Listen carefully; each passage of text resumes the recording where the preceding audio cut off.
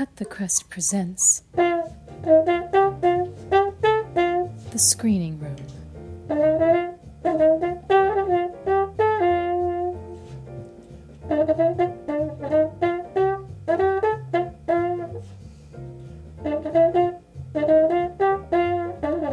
Welcome back to the show. Today I've got this sort of kind of special offshoot episode where the lovely Daniel Gray has decided to join us, or rather I've managed to convince him to join us. Hi, Daniel. You're right.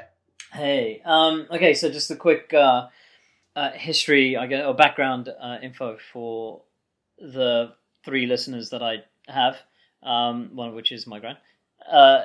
Daniel is, fine, so he's my nephew, so I could quite easily convince him to do this, but he wrote and performed the theme tune to this very podcast called Zavian's Bounce, which was very lovely.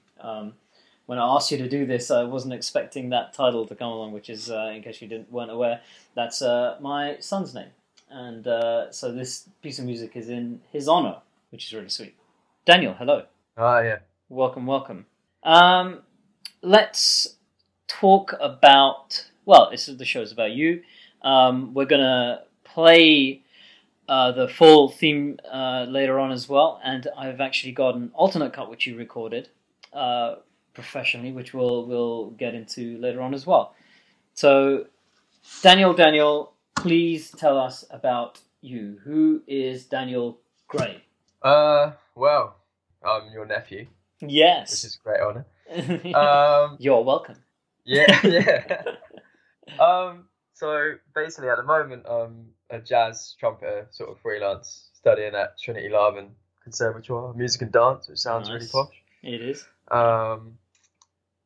So I started playing trumpet when I was maybe sort of 10. But I remember I started on recorder, as everyone does.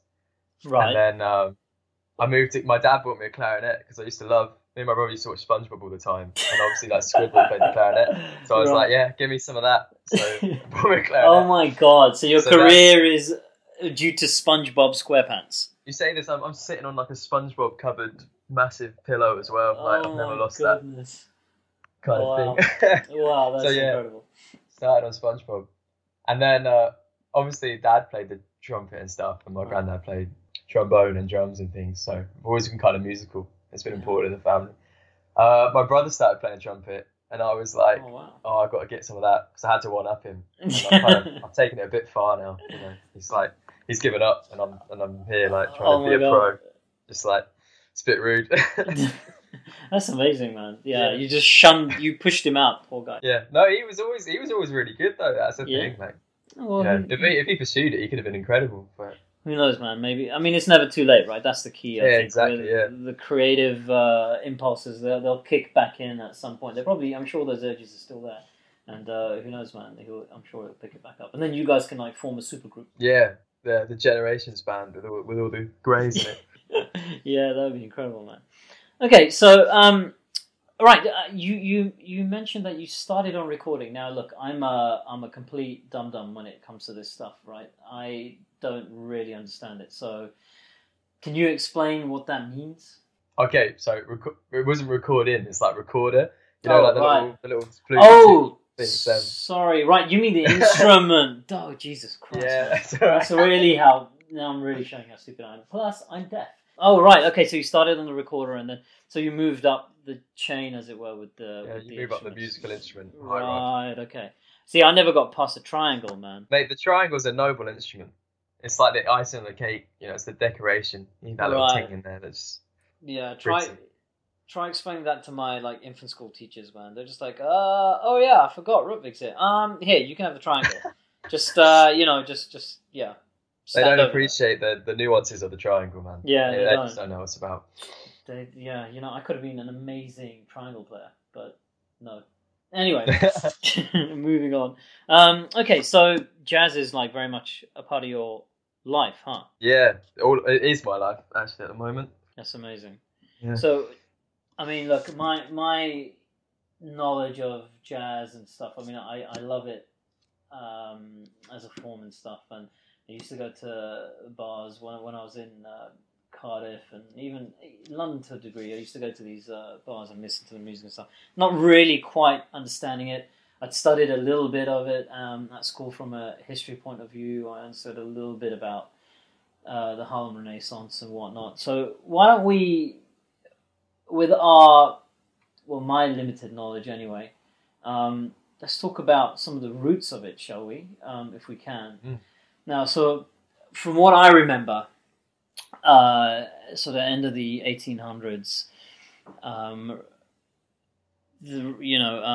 slavery was still rife in the US. We're talking about America here, because that's the birthplace of jazz, right? From what I recall. Yeah, totally, Yeah, and because slavery and whatnot was legal, and there was all this violence towards blacks apparently, and not apparently, sorry, there was, and white supremacy was the fact that white supremacy was legal, there was a mass sort of migration to up north, and a lot of people moved to Harlem in New York City, right? Yeah. So, and by the 20s, I guess, I think I don't know about late teens, but certainly 1920s, what I remember, sort of 22, 23, there was this rebirth, which is what Renaissance is Italian for rebirth, and there was this sort of rebirth of just the arts in general, right? So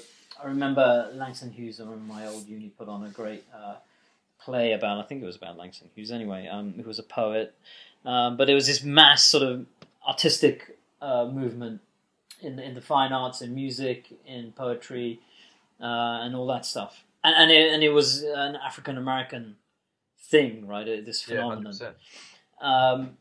Now, in terms of the music, do you know how it came about? Because I know obviously it's about, well, maybe not obviously, but jazz is improvisational. Yeah. Right, that's the big thing about it, is that a bunch of guys come together and they find this sort of symbiosis and this harmony through just making shit up. Yeah. Yeah. So, do you know? Can you talk about that a little bit? I mean, yeah. So obviously, like, it comes from it's almost like a morale boosting thing, that is. So it comes from like the work fields and stuff. And obviously coming across on slave ships when people were slaves to keep their spirits up, because these people are being treated horrifically. Yeah. They would have kind of these work songs, and they wanted to be able to, feel like deal with the situation but not give up hope. So it kind of starts with that kind of thing, sort of like call and response, and like one person leading, and it keeps them in rhythm to keep going and just get the work done as well. Yeah. But it comes from like originally blues music. So these people would like sing the blues, and like the sort of the aesthetic of the blues is kind of sad and like, but also it's not like downtrodden in terms of it's like hopeful as well at the same time. So the idea was just to kind of like, we're going through some tough stuff, but we're definitely gonna get through it. Yeah. And so after like the freeing of the slaves, this kind of music got developed and became more to the forefront, because it was incredible music, because it's it speaks directly from the soul, and that's kind of what, for me, jazz has definitely been all about, that kind of speaking from the soul, expressing yourself and expressing how you feel.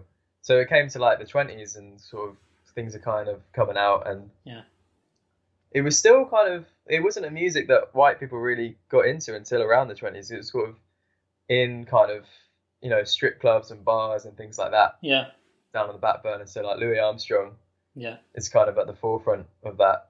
And I think he stole his first trumpet as well. This is kind of funny, he couldn't afford it. But it's kind of all the instruments in it come from like sort of marching band instruments, so like trumpets and drums and that. And so this guy claims he invented jazz, Jelly Roll Morton. Who I think he was a white dude actually. But he was the first person to write anything down, because it was all sort of improvised and taught through ear and stuff. But you kind of have this sort of timeline of development where you started from like obviously field and work songs into the blues, and then into kind of swing music, which is kind of the 20s, which is all that kind of party dance floor stuff, where we got the economic boom and stuff, everyone's really happy. Yeah. and Just things. before the everyone's Great Depression. Yeah, exactly. Everyone's having a great time, and then hits the depression. So that's kind of like up to before the depression happened, Right. I guess. And then later on, people started getting a bit bored of that. Well, not bored of it. So the main like revolution in jazz, what took like swing and blues and that kind of like big band kind of music into modern jazz. Well, I say modern jazz, sort of bebop and the higher developed harmony of jazz was when Charlie Parker came along, and he completely redefined the way we play jazz music. So a lot of it was sort of based on it kind of technical here, on kind of this kind of based off a triplet quaver, which is sort of Humpty Tum kind of swing. Right. So I talk about, I mean, like the rhythm of like quaver. So Charlie Parker sort of took that back, stripped it down, and made the quavers a lot more even, and developed a more intricate way of the harmony. So there's a lot more kind of meandering and contouring within the harmonic line of the thing. Right. Okay. So, interesting. And he influences just about anyone ever. Right. Who says jazz. So that was kind of the revolution. And then from there, it's kind of taken on, you know, because he played with Dizzy Gillespie, and Dizzy Gillespie like found Miles Davis, and then Miles Davis is the progression of all jazz ever. And that's probably the reason we're still playing jazz today, is because Miles refined it with each era. Yeah, I mean, A Kind of Blue is like, for me anyway, the jazz equivalent of like Michael Jackson's Thriller. You know, what Thriller was to pop music, A Kind of Blue seems to be to jazz. But that's just me, and that's because my knowledge is super limited. Totally right, though. I mean, that album, kind of the way they approach stuff, like, because we kind of have to study this stuff, is absolutely genius. They kind of mess around with like the forms and stuff, and it's kind of, it kind of takes you somewhere. Like just listening to that, it's just like, and just letting yourself being immersed in like where they're going, and it's almost like that kind of expression. You know, it's just amazing. And it's interesting actually, because you're saying a cartoon kind of got you to jazz, and a cartoon got me to Miles Davis, because I think that was Lisa Simpson's favorite album, right? The Simpsons. So she was always like, "Oh, I'm going to listen to Kind of Blue." I was like, okay, I should probably know what this is, and because I think at that stage I was probably in my late 20s, early 30s. All right, let's go check this out. I don't know. Okay, cool. Yeah, I mean that's it's interesting. It's kind of like that is almost like the history of it. Almost very brief. In a nutshell sort of thing. But so we've talked like the evolution of jazz itself as an art form. Just briefly, we've touched on that. But what I do want to go through in this episode is actually your music, and more specifically Zavian's Bounce. So what I think, in terms of the order of the day, as it were. Because you sent me that original file, which is just written and performed just by you, and that actually the weird thing is, and often this happens in any art form I find anyway, is that often I've got my first idea, and then I go through a process where I get to a stage, and I do often find myself going back to that original idea, like sometimes the first iteration, sometimes the second or third iteration out of say 10 or 15, and end up going with that. So I always find myself coming back full circle, and we kind of did that with this, in that the first, literally I think the first version you sent me is the one that I went with, because a quality of jazz music that I've always loved is the way the sound was captured. So the idea that originally when this stuff was live performances, no two performances were the same, because it was mostly improvised, right? So it's got this amazing energy to it, and this fluidity, and this sense of what's the word I'm looking for, or the expression I'm looking for, where there's no sense of time. It is, you are kind of capturing just that moment, and once you've got that moment, you'll never get that moment back. The spontaneity. Again. Yeah, that's it. The spontaneity of it. And when these things were recorded on vinyl and whatnot, and you had that sort of static and stuff, and the quality of the first recording you sent me, it has that quality, or it felt like, oh God, I could be listening to this on vinyl. So what I'm going to do, actually, if it's okay with you, is I'm going to play the full version, because I know people have heard it as the intro and the outro to the show, but I'm going to play the full uncut version of that piece, and then, if it's okay with you, we can talk about it. Yeah, sure. Yeah? Okay. So here it is. This is the first and, as it turns out, the final iteration of Zavian's Bounce.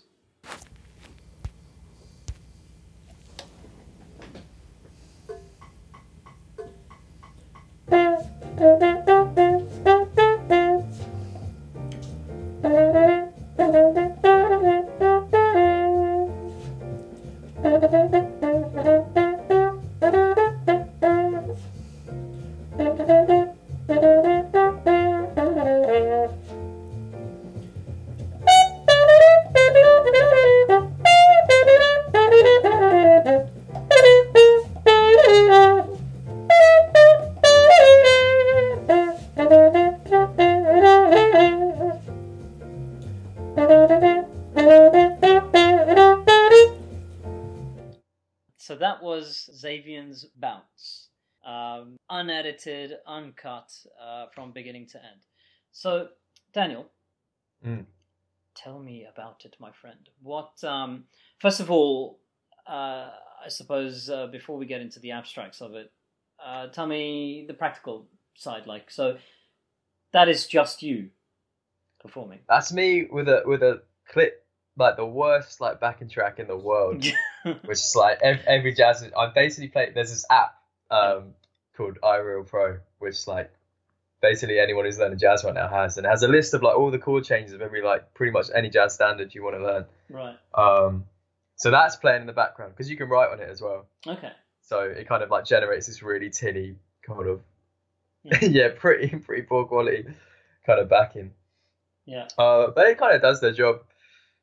So that's that, and then I'm just doing it on a phone with a cut mute in my room. Okay. Oh wow! Right.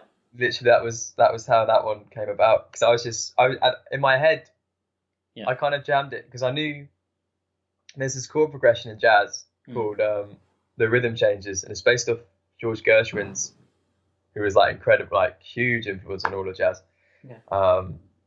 He came up with this crazy chord progression that's like quintessential jazz. So it's like so many themes. So as soon as because you gave me the brief of like something quirky but classic. Yeah. And as soon as you said that, I was thinking, right, it's got to be a rhythm changes because that sound just works for everything. Yeah. You know. And then I kind of wrote my own tune in terms of the melody over the top of that. Oh wow! Okay. Right. So I mean, I know you're saying, oh, okay, such and such a sort of. The background thing is poor quality or whatever, but like to me it sounded perfect, right? Like so I mean I to me, and like again it's limited knowledge or whatever, but I thought that just the simple fact that it did sound like it was a vinyl playing, that I could hear the noise, the dust as it were, and it gave it a real earthy sort of feel. And now I'm saying that you've just recorded it on your phone without any of all this fancy equipment and all that kind of stuff. Kind of goes. Sorry, go. Yeah. No, I was kind of like, it was literally I sent that as just like a first idea, just to be like, oh, what do you think? This is kind of the vibe that I was going to go for. Yeah. So I wasn't intending it really to be like the final version of the thing. I was just like, okay, let me know what you think of this one. I will go from there. So it's kind of handy. But it ended up being I mean, like I just the thing is that the melody is just so catchy, right? Like it's one of those things where I listened to it. I think after I want to say after the first listen, but probably after the second or third listen, realistically, it was just stuck in my head, right? So like I just could not get it out of my head, and even at night, getting ready for bed and stuff, and I've got this song just playing over and over again, and I'm like humming it at the day job and stuff, or just walking down the street, and I'm like, yeah, okay, so there is something here. And then I know, for a while we sort of pushed to get to develop it basically, and yeah, and then, but I just kept coming back to this one tune. Now, I'm no music director or producer or anything. I do art direction, with a few people when I'm doing graphic design work or fine art work or whatever. And that's quite, that comes quite comfortably. And there are a lot of similarities, but I think I've got to this stage personally anyway, where once I know what I like, that's kind of it. Do you know what I mean? Mm. So how did you feel though? Like when I said, "Oh no, okay, I would just want to use this version." Totally cool. Like, because once I heard it, because I kind of preferred the alternate version because I did it with like the live band and stuff. Yeah. But then at the same time, when you put it like with the podcast as the intro, yeah, it kind of, because of the quality and stuff, and because it's like all that kind of thing, it makes it sound more quirky and more kind of classic than having that kind of, almost, that kind of better quality mastering. It kind of makes it actually works better. Yeah, rather than having that super polished quality, which, is great as well. And in a moment, we're going to play that alt version so that people at home as well can do a sort of little comparison. But, and there's this tune is very evident in that alternate, I'm using air quotes again. I keep doing this, man. I keep forgetting. People can't see me. In that alt version, because it's very much, they are very much the same, but there's this melody's slightly different. But there's a very different sort of quality to it, and I love both of them, which is why hopefully I'm going to find a use for that second version. But okay, so I tell you what, why don't we, while we're here, then just off of the back of the final version that we played, the last version, which is the final version, let's play the version that came later with your band, because you do have a band. I mean, you guys played at Artie and I's wedding and stuff, and you were fantastic. So let's listen to that version as well.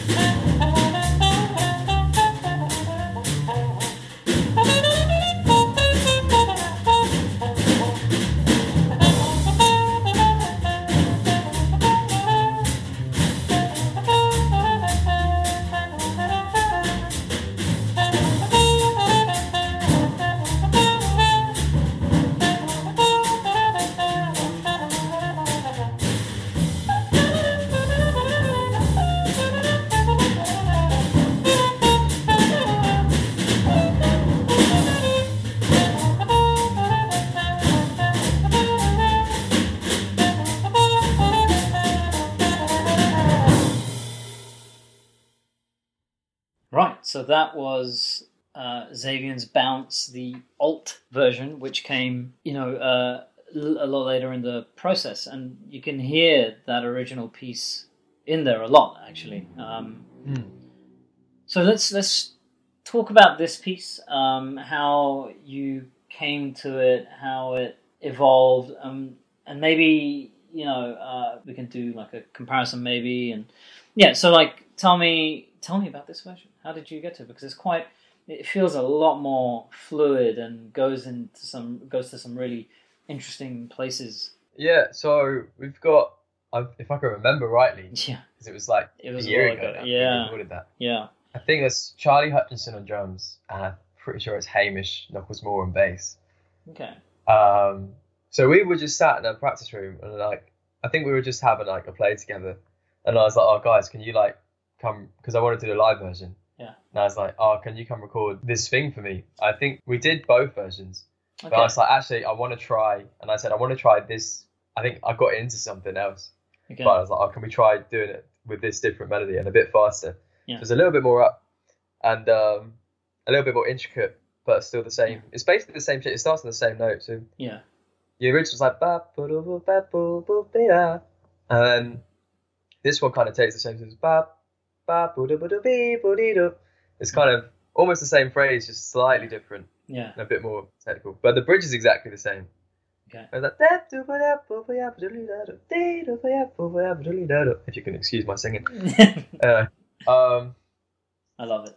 Yeah, so I thought, okay, this kind of sounds cool. And then obviously, like, after we play, because in jazz you kind of have this format where you play what we call the head, which is the tune. Okay. And you play that all the way through. And then after that, you start taking solos, which is where you improvise based on the chord progression of the tune. And the great thing about having a live band is that they can react to what you're doing. And like, I've known Charlie since I've been going to uni, but like, I lived with him for a year, and I was in halls together with him. Yeah. So he knows my playing and I know his. So he can kind of, there's been times on gigs where he's just been able to almost predict what I'm doing and like emphasize my sort of line playing. And it's like these special moments in jazz, kind of called hookups, and you can hear them in like loads of recordings. But it's like when you've been playing with someone for a while, they just know what you're gonna do. And sometimes there's like these little magical moments where everyone just hits the same thing at the same time, completely spontaneously, and it's kind of like that's like what you live for as a jazz musician, you know. That's interesting. So how important do you think it is then that there is a relationship between the musicians? Like, you're saying that you actually spent quite some time before you recorded this was it Charlie? So is that? Do you think? So basically, how important is it to have that relationship prior to performing together? I think it's not essential. Mm-hmm. In terms, because you could play with someone you've never played with before and you can like really like their playing. However, it helps a massive amount if you play with people who like not just, I don't want to, respect you and want to play for you. Yeah. So like if I'm booking musicians, I always, even if I'm not paying them, I'm buying them a drink. Yeah. It's like I did a gig last night at Oliver's Jazz Bar in Greenwich. And the first time we played together as a quartet was on the stage, so I kind of had a couple of rehearsals prior. Right. But like I had to, like, those guys was so helpful to me because they were just, I got on with them all and they were all just really up for it. And like, if you have a band that's up for it rather than kind of like not into it, not bothered, it really gives the vibe so much more to it. Like, if you play with musicians who want to play with you and have a good time and are there to really, even if they're not getting paid or like the room's empty, if they're playing to have a good time, and you're all there for each other, it just makes the whole thing so much better. Because what I'm striving for when I'm performing is kind of, I want to be on. Firstly, I do it because I love it and I want to have fun. Yeah. And secondly, I want to be able to reciprocate that to the audience. So you want to generate this relationship. If you have relationships with your band that are positive, I think, like, regardless of how into jazz you are or any sort of music, the audience can see that and feel part of it. So it's kind of, you have that relationship. Yeah.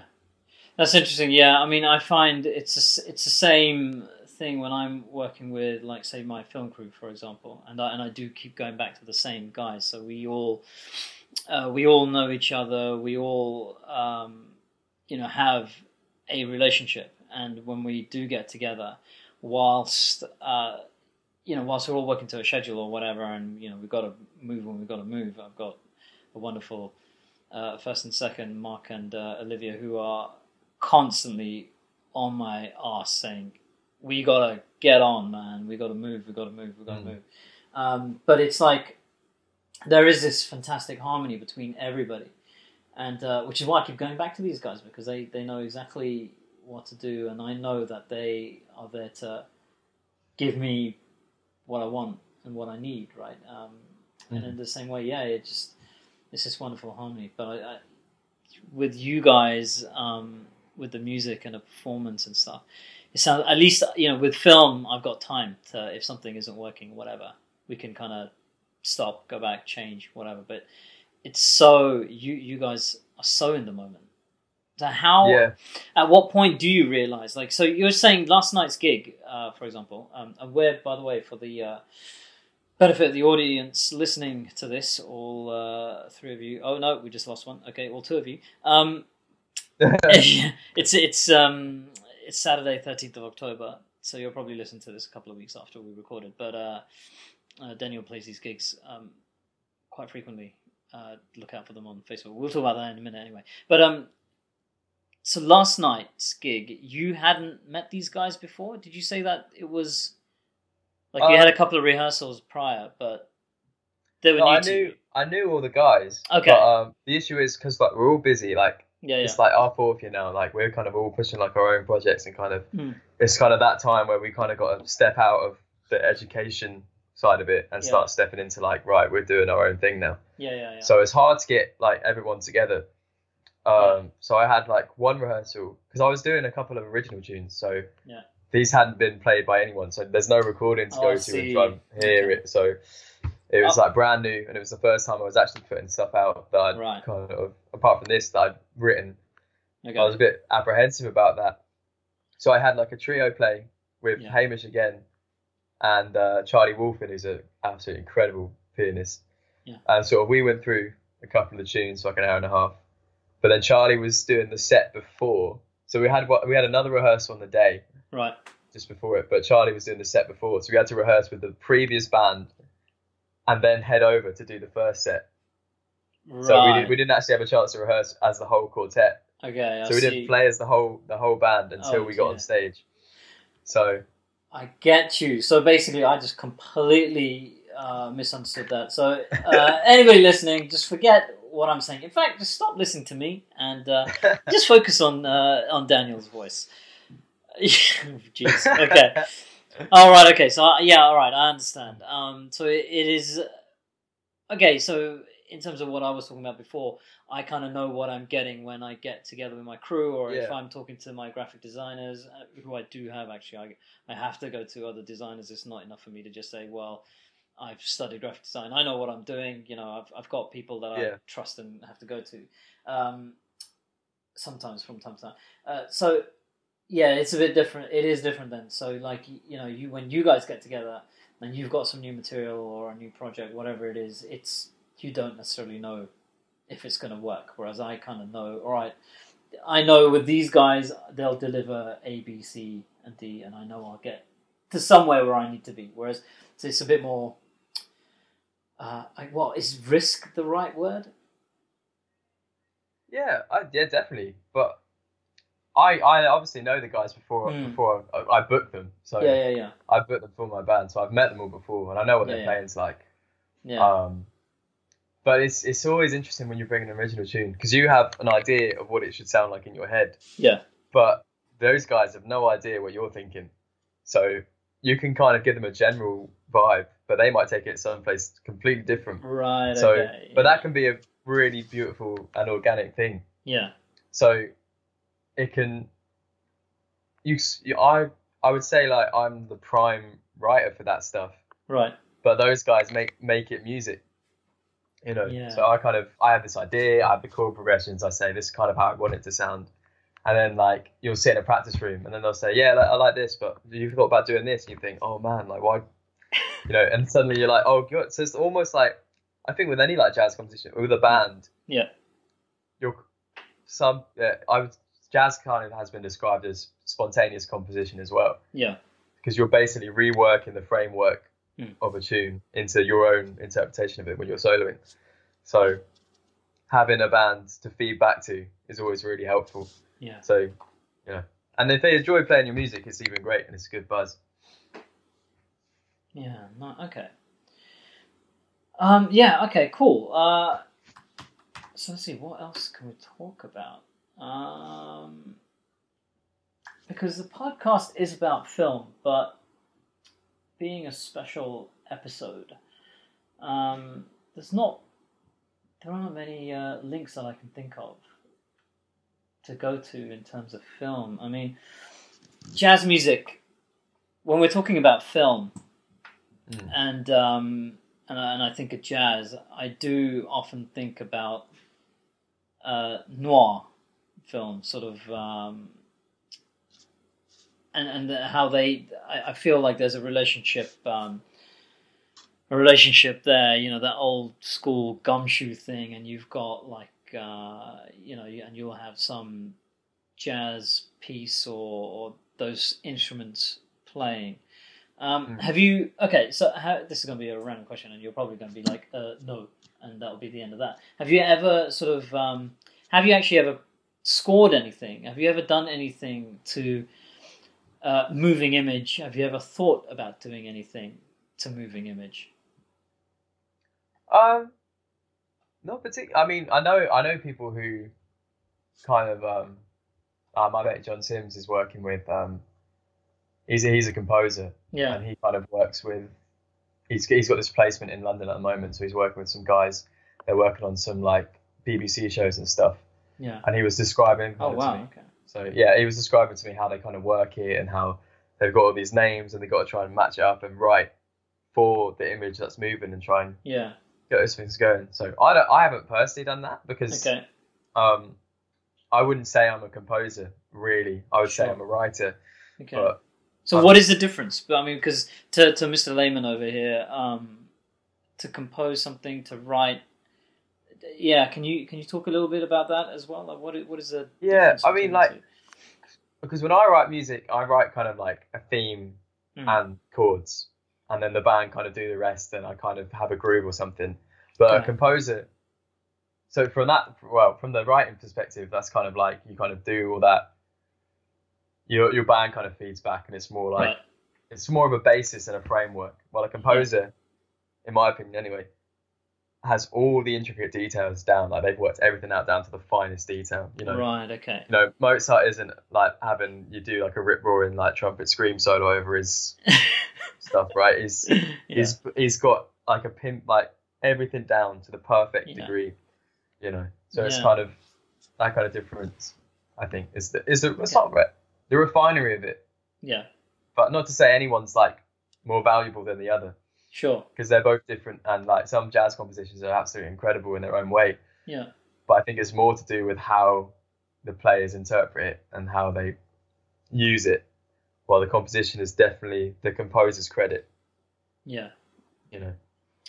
Right. Okay. Cool.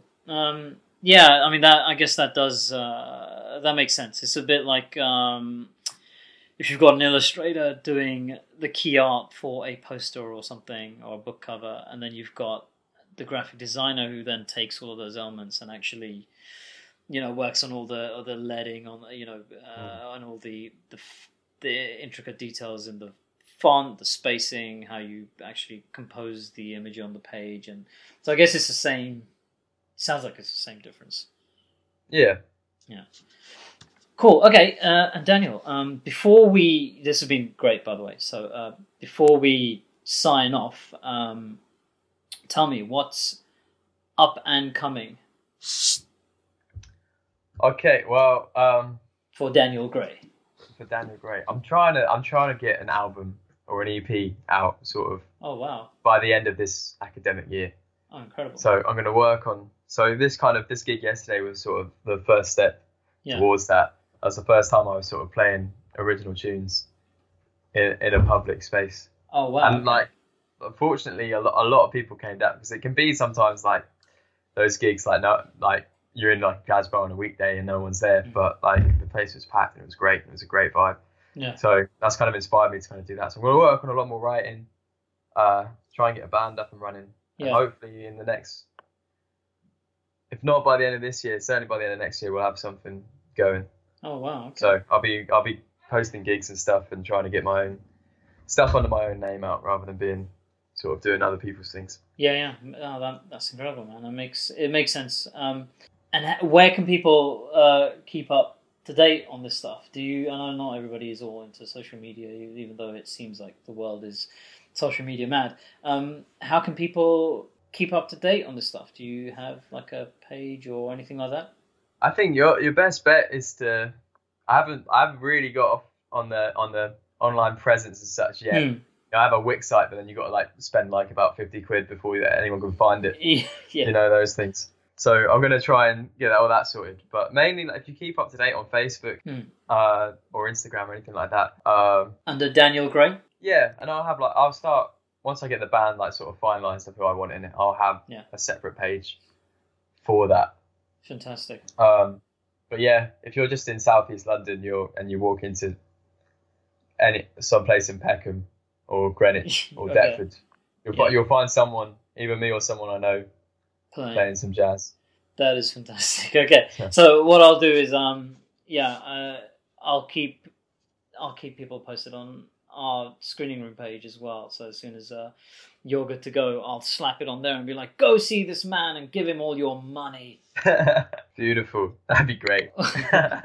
Awesome. Daniel, thank you so much, man. Thanks for taking the time to talk to me today. Oh, no worries. Thanks for having me. Before we sign off, we're going to sign off, but I'm going to play the final version of Zavian's Bounce. The final first version. Final version. Thank you very much, Daniel.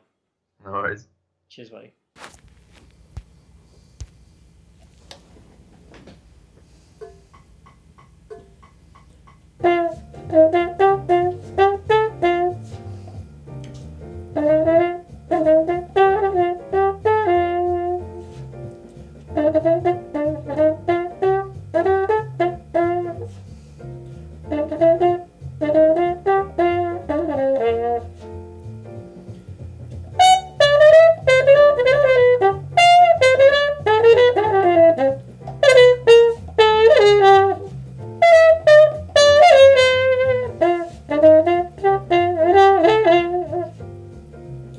Da da da